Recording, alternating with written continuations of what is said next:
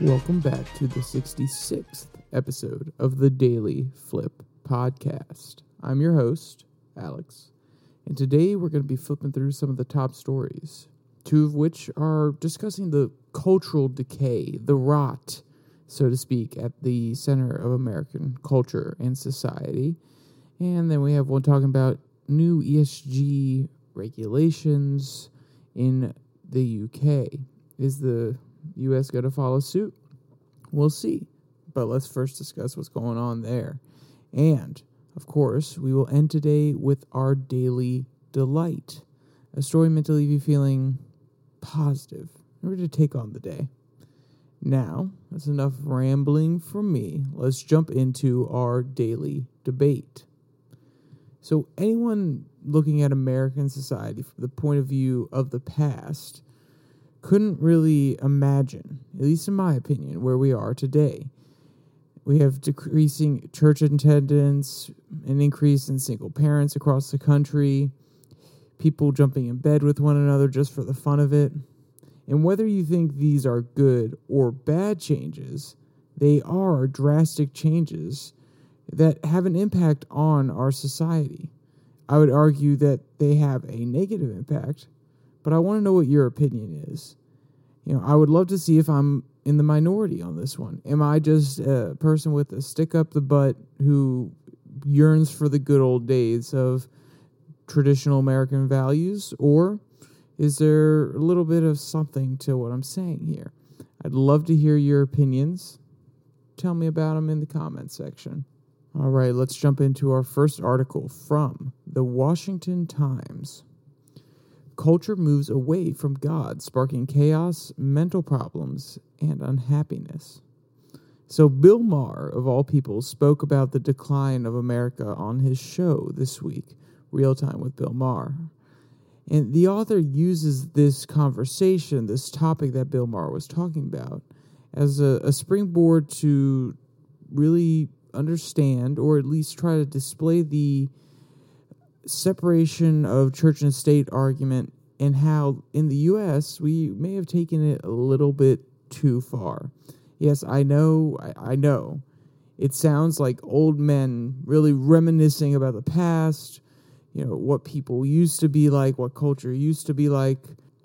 The good old days. Billy, you remember the good old days? Oh, yes, author of this article, I remember the good old days. And some people would argue that these people that are just talking about the decay of culture really are arguing from a place of, well, we don't stand to benefit the most anymore. We're not in a culture anymore that is tilted towards men, and it's not in their favor. But the author really highlights a very different, important issue here. So the reason I brought that up is I want you to understand that that is a valid thought process, but we got to move past it for this discussion. We can have a separate conversation about that a different day, but this is on a different topic. So if you had those reservations, leave them aside for a minute so we can actually have a different conversation. So I'm going to start with a quote here from the article. Quote, "We like to blame schools because they're an easy scapegoat. But our educational facilities, despite often perpetuating and fueling these problems, are merely exposing that our great societal or social experiment of dismissing God in place of ourselves is failing miserably. By all measures, today's young people are in a dire predicament, with mental health issues ravaging Generation Z. By some estimates, more than 27% of these younger Americans have said they have fair or poor mental health, with nearly half, 46%, claiming their mental health status is worse than before COVID began." End quote. And of course, people who don't want to hear this argument, or they want to blame something else, they could say that COVID is the influence here. And yes, COVID is a contributing issue, but mental health problems have been on the rise in our generation, as a person from Gen Z, for a while now. And as someone who has seen the darkness and clawed my way back, it is an issue of purpose, in my opinion. when I was at one of my lowest points, and yes, I understand, I am a 22-year-old. My points have not been as low as some others. I'm not trying to claim that. But when I felt useless, when I felt that my life had no meaning, and I was questioning whether I even think it's worthwhile to be a part of this society, it was really an issue of purpose. I didn't know where I wanted to go. I didn't have, or at least I didn't feel as though I had an impact on other people's lives. I didn't feel like I brought joy to the people I interacted with. I felt as though I was lost. And it was only through forcing myself to take responsibility for some of my actions and understand that it's not all about me. At the end of the day, I can have a purpose that is not solely guided by my need, my wants, my desires. It could be family. For some people, it could be family oriented. For some people, it could be spreading a message about health and fitness. For some people, it may just be bringing a smile to other people's faces. But we all need a purpose. And that's what I feel like this generation is really searching for, especially in an age of social media where there are so many fake lives, there are so many fake projections of what life can be. When people look to that, they aspire to that.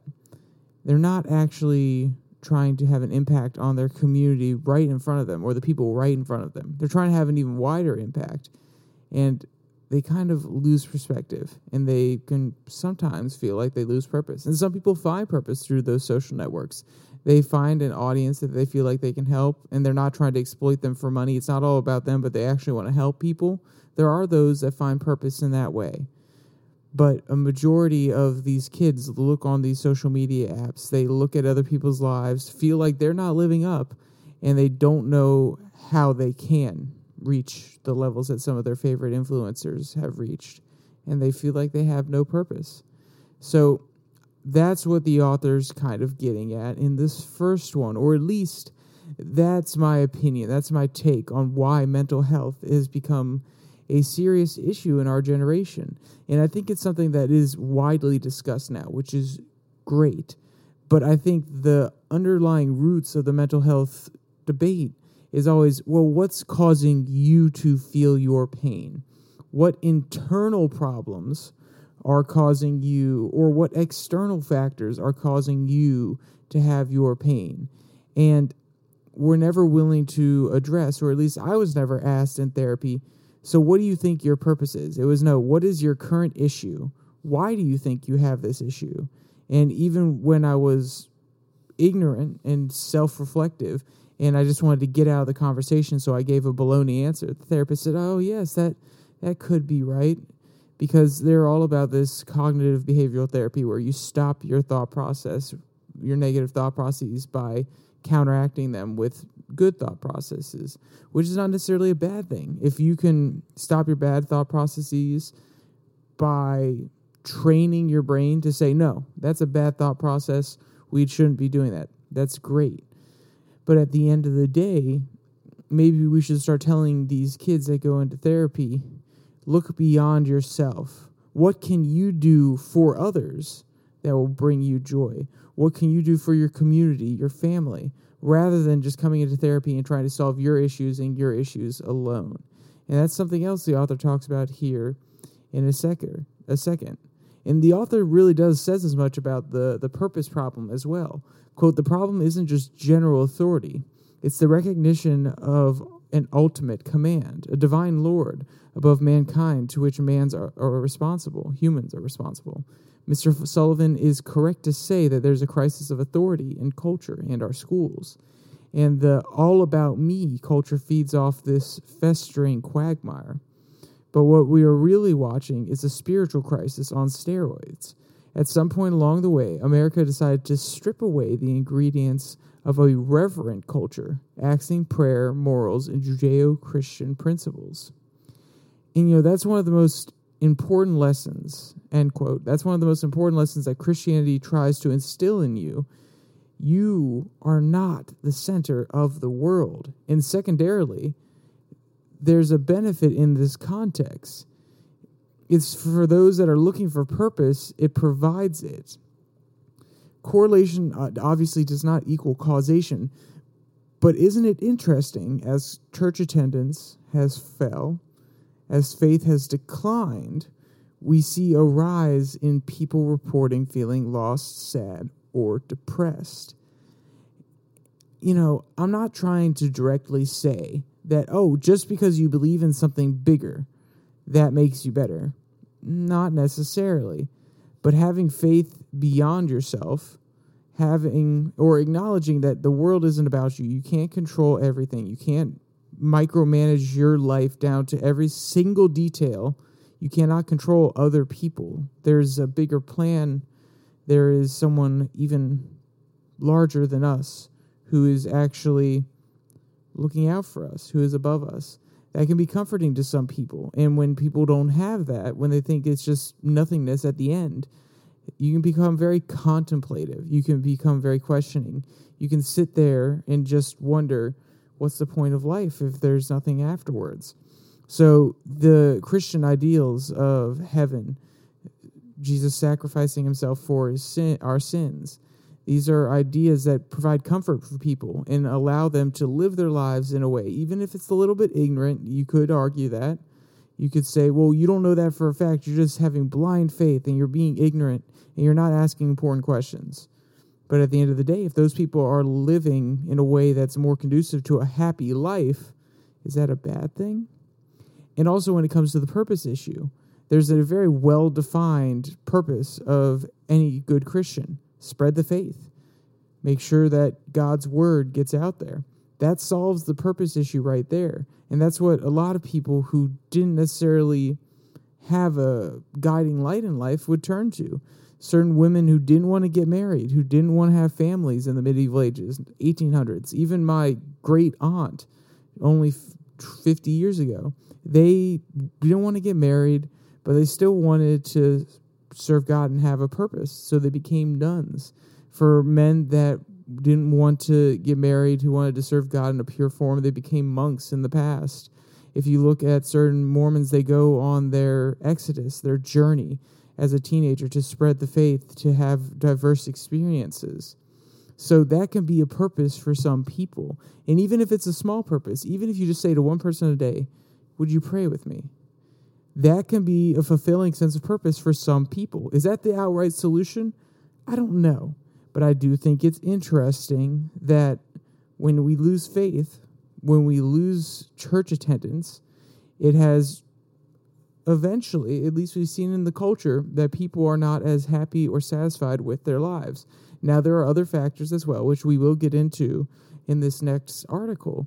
But I think it's very, very important to highlight this factor. And maybe you can start questioning yourself. Do I really think faith will help me? Maybe faith won't help you. But I'll tell you now, it's helped a lot of people I know. It's helped me personally. So, when I was talking about the separation of church and state earlier, the reason that we've kind of pulled away, why church has become less important, is because the courts, well, the government, but the courts in specific, over time have taken the separation of church and state clause very, very literally. And that is why they've chipped away at the foundation of the American experiment, which is a faith-based society. And they've unmoored us from what has allowed us to thrive: faith, family, and freedom. And I say this because in the last 60 years, more like 70, a lot of the cases that have come to the Supreme Court on this issue say, no, it's a church issue. We as a state can't get involved, which seems to be an interesting argument. I'm not saying it's right or wrong because I don't necessarily understand all of the legal theories behind it. But that mentality of church and state have to be completely separate. We shouldn't have government politicians influenced by their religion, and we shouldn't have religion influenced by the politicians. That's unrealistic. We can have government politicians who go in who are very faithful people, who have certain values that they carry in from their faith that actually could be good to implement on a societal level. And just because they come from their faith doesn't mean that they're bad thought processes, bad regulations. And I think that's one of the mental hoops that people can't really jump through.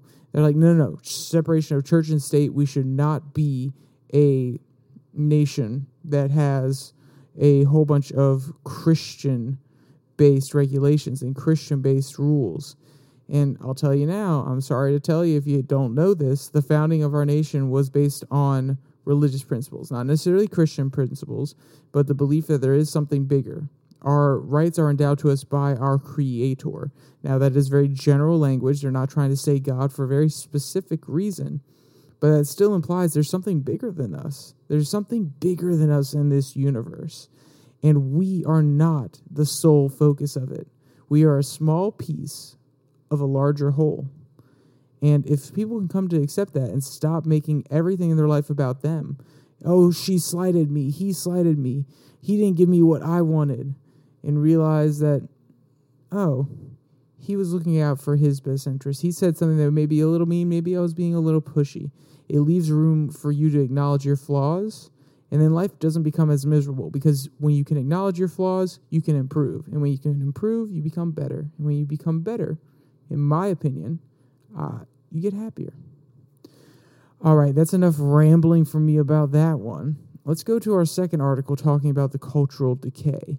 And this one doesn't necessarily highlight the decay from the right, as that last article did, but this one highlights it from a left person's point of view.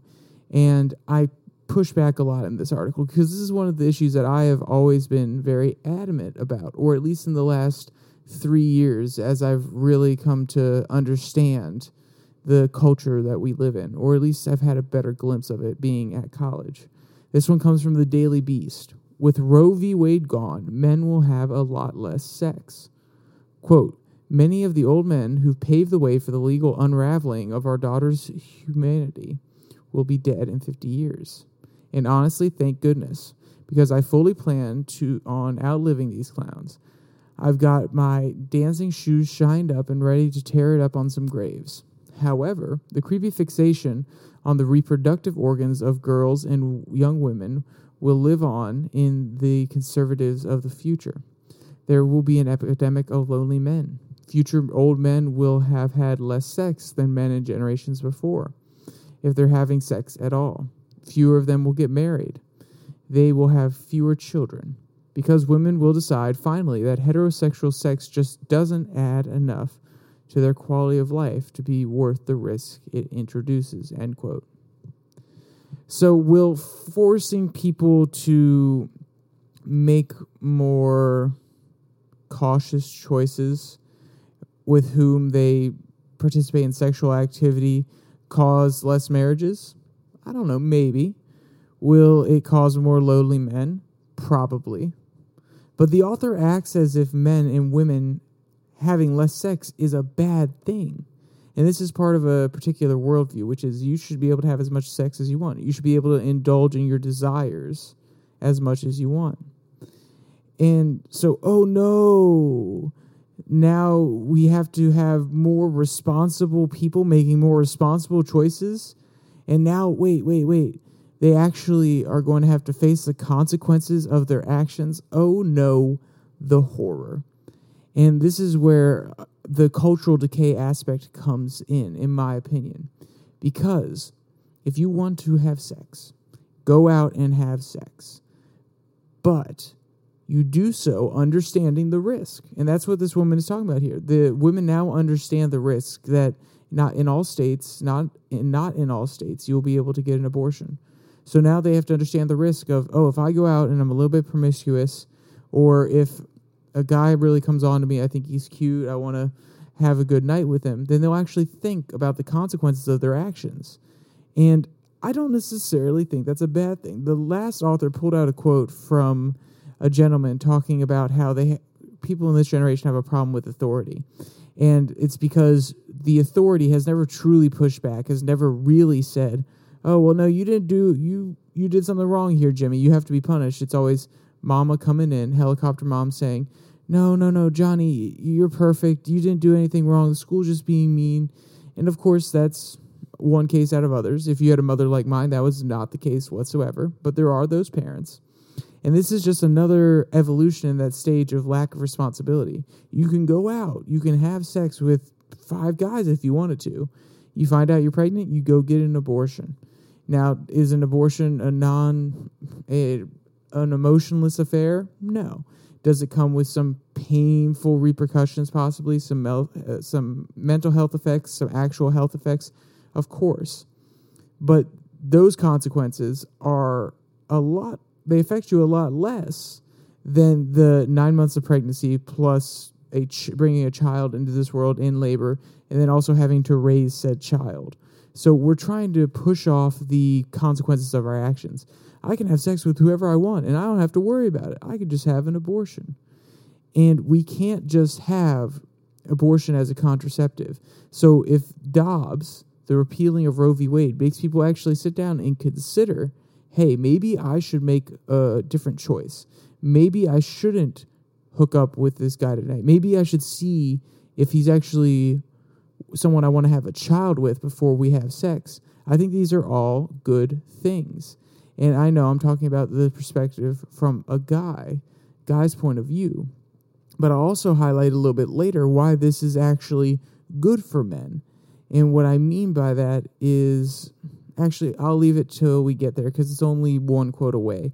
But I want to make sure that I'm not just saying, or people don't just think I'm bragging, oh, women need to be more responsible. No, guys need to be more responsible too. This is not a one-way street. There are 2 people that get involved in these acts unless it is unconsensual, which is absolutely horrific and should be punished in the worst way possible, in my opinion. But that's off topic.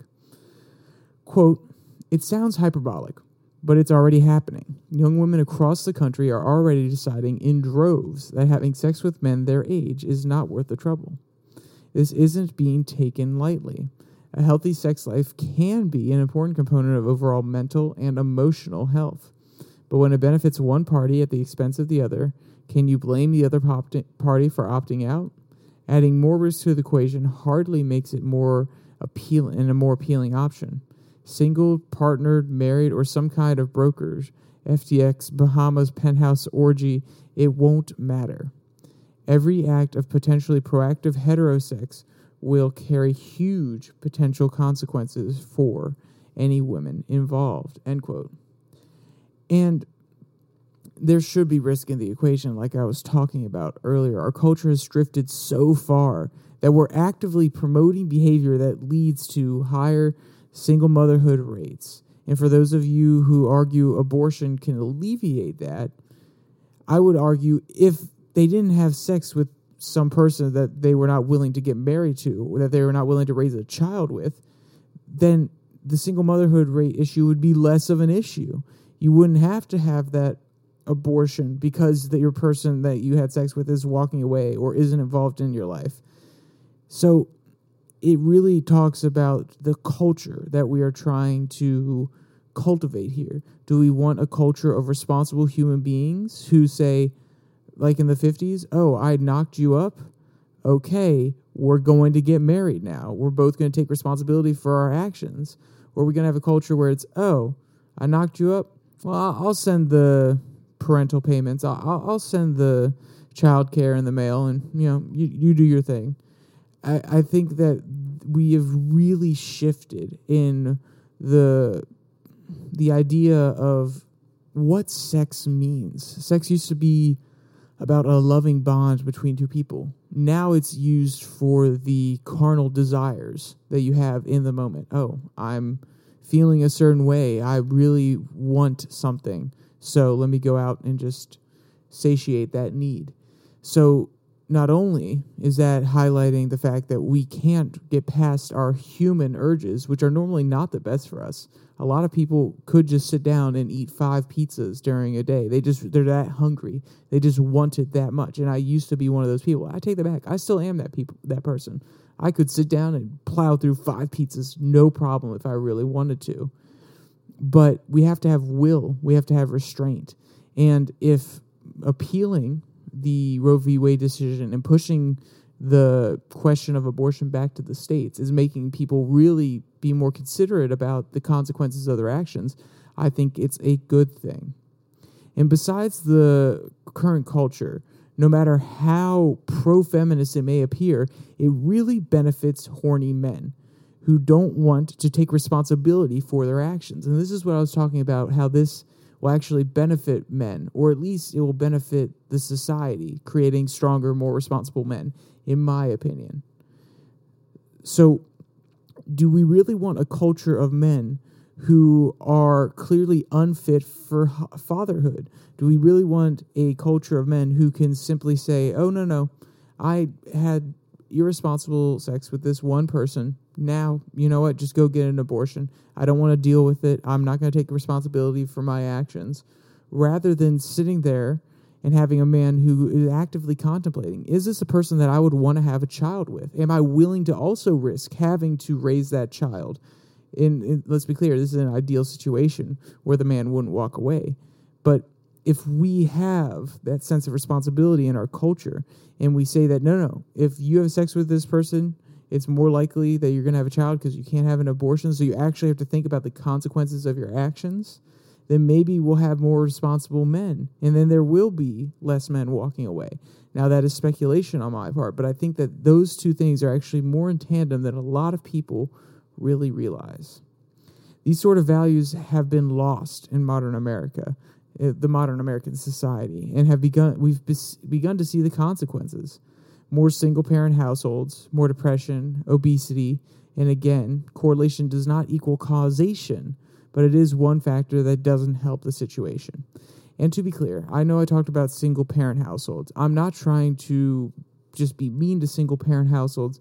I'm not trying to say that we need to look down on them.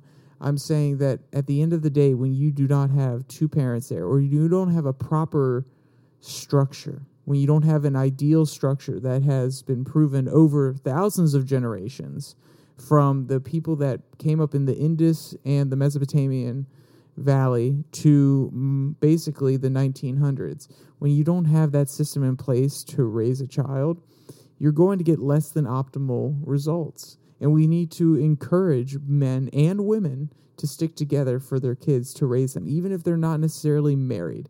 At least raise them together and not in a single-parent household, because it has terrible effects on the children. And those children will go on to raise their own children, and it just leads to a cycle because they see that, oh, well, my mom was a single parent. It worked. I can make it work. And I'm not saying that we should stop it. There are some single mothers and fathers who could really do their best. They do a great job, and they raise their kids right. But at the end of the day, there is an ideal standard, and it's the one that's been working for thousands upon thousands of generations of humans. All right, we'll jump to our last article really quickly. This one is from Bloomberg. UK USG rules set higher bar than EU's, says a group with £19 trillion in assets. So if you're someone who's been following the cultural issues or a business person, there's no doubt that you've heard about ESG.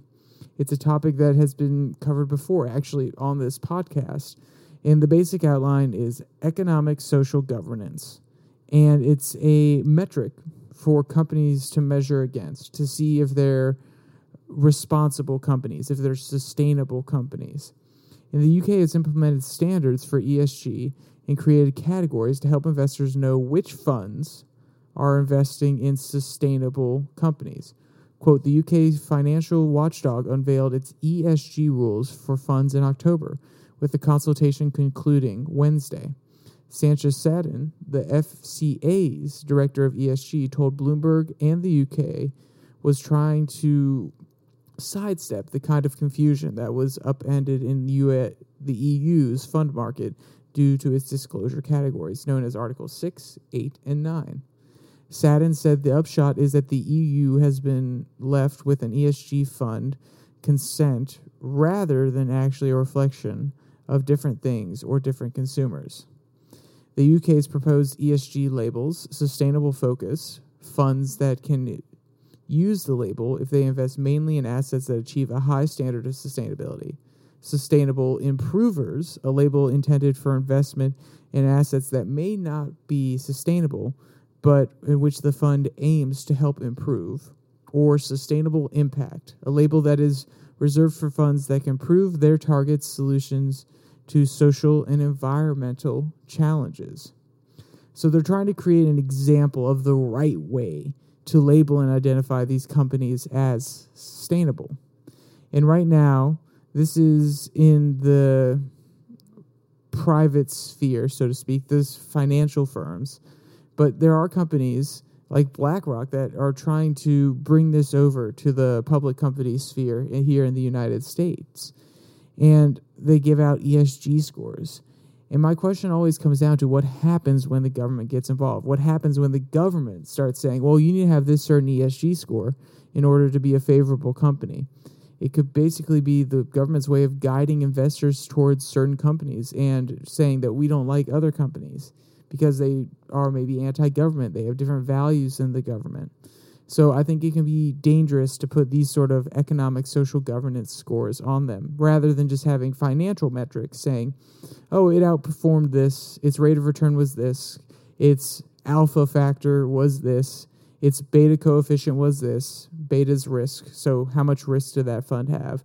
When we have these solid metrics that are numerical based rather than socially, economically, and whether we like the governance structure of their company based, we have solid grounds to compare companies. When we have ESG, it's something that's a little bit more subjective because you can't necessarily measure all of the societal benefits a company brings. And that's why I think this ESG score is dangerous, and it's being pushed by people who just want more control over the markets, or they just want to have more influence over what happens in the market. And I think it's dangerous when you have organizations that are working with the UK government coming out and creating these labels. When does it happen in the US? I'm a little concerned about it, but that's just my paranoid side coming out. All right, I know I blew through that one, but let's jump to our daily delight. This one comes from the animal rescue site. Rescue sloth embraces beagle friend in sweet hug. So one combination I didn't think I would see or be talking about is a sloth and a dog. But the internet is a beautiful thing. Quote, in the video shared below, you can see Chewy reach down and caress Ellie's face before the two embrace each other. Ellie, the beagle, doesn't back away even a little when Chewy reaches down with his large claws to touch the dog, end quote. And Ellie is a very trusting dog. You know, if I saw those big claws coming my way, I don't know if I would be so calm, if I'm being honest. Quote, in fact, the dog seems to encourage the embrace by nuzzling the sloth's hand and pushing closer. It's so sweet and shows just how much they care for one another. They may not be from the same species or have much in common, but love and friendship really knows no bounds, and they're a beautiful example of that, end quote. I couldn't agree more. All right, and then if you want to read any of these articles or you want to see any of the cute videos from this article or photos, there will be a link in the description below that like and subscribe button on YouTube. On any of the other podcast sites that we are now available on, they will be down in the description, and you should be able to access those articles. And with that said, there's only one more thing to say. Stay safe. Don't die.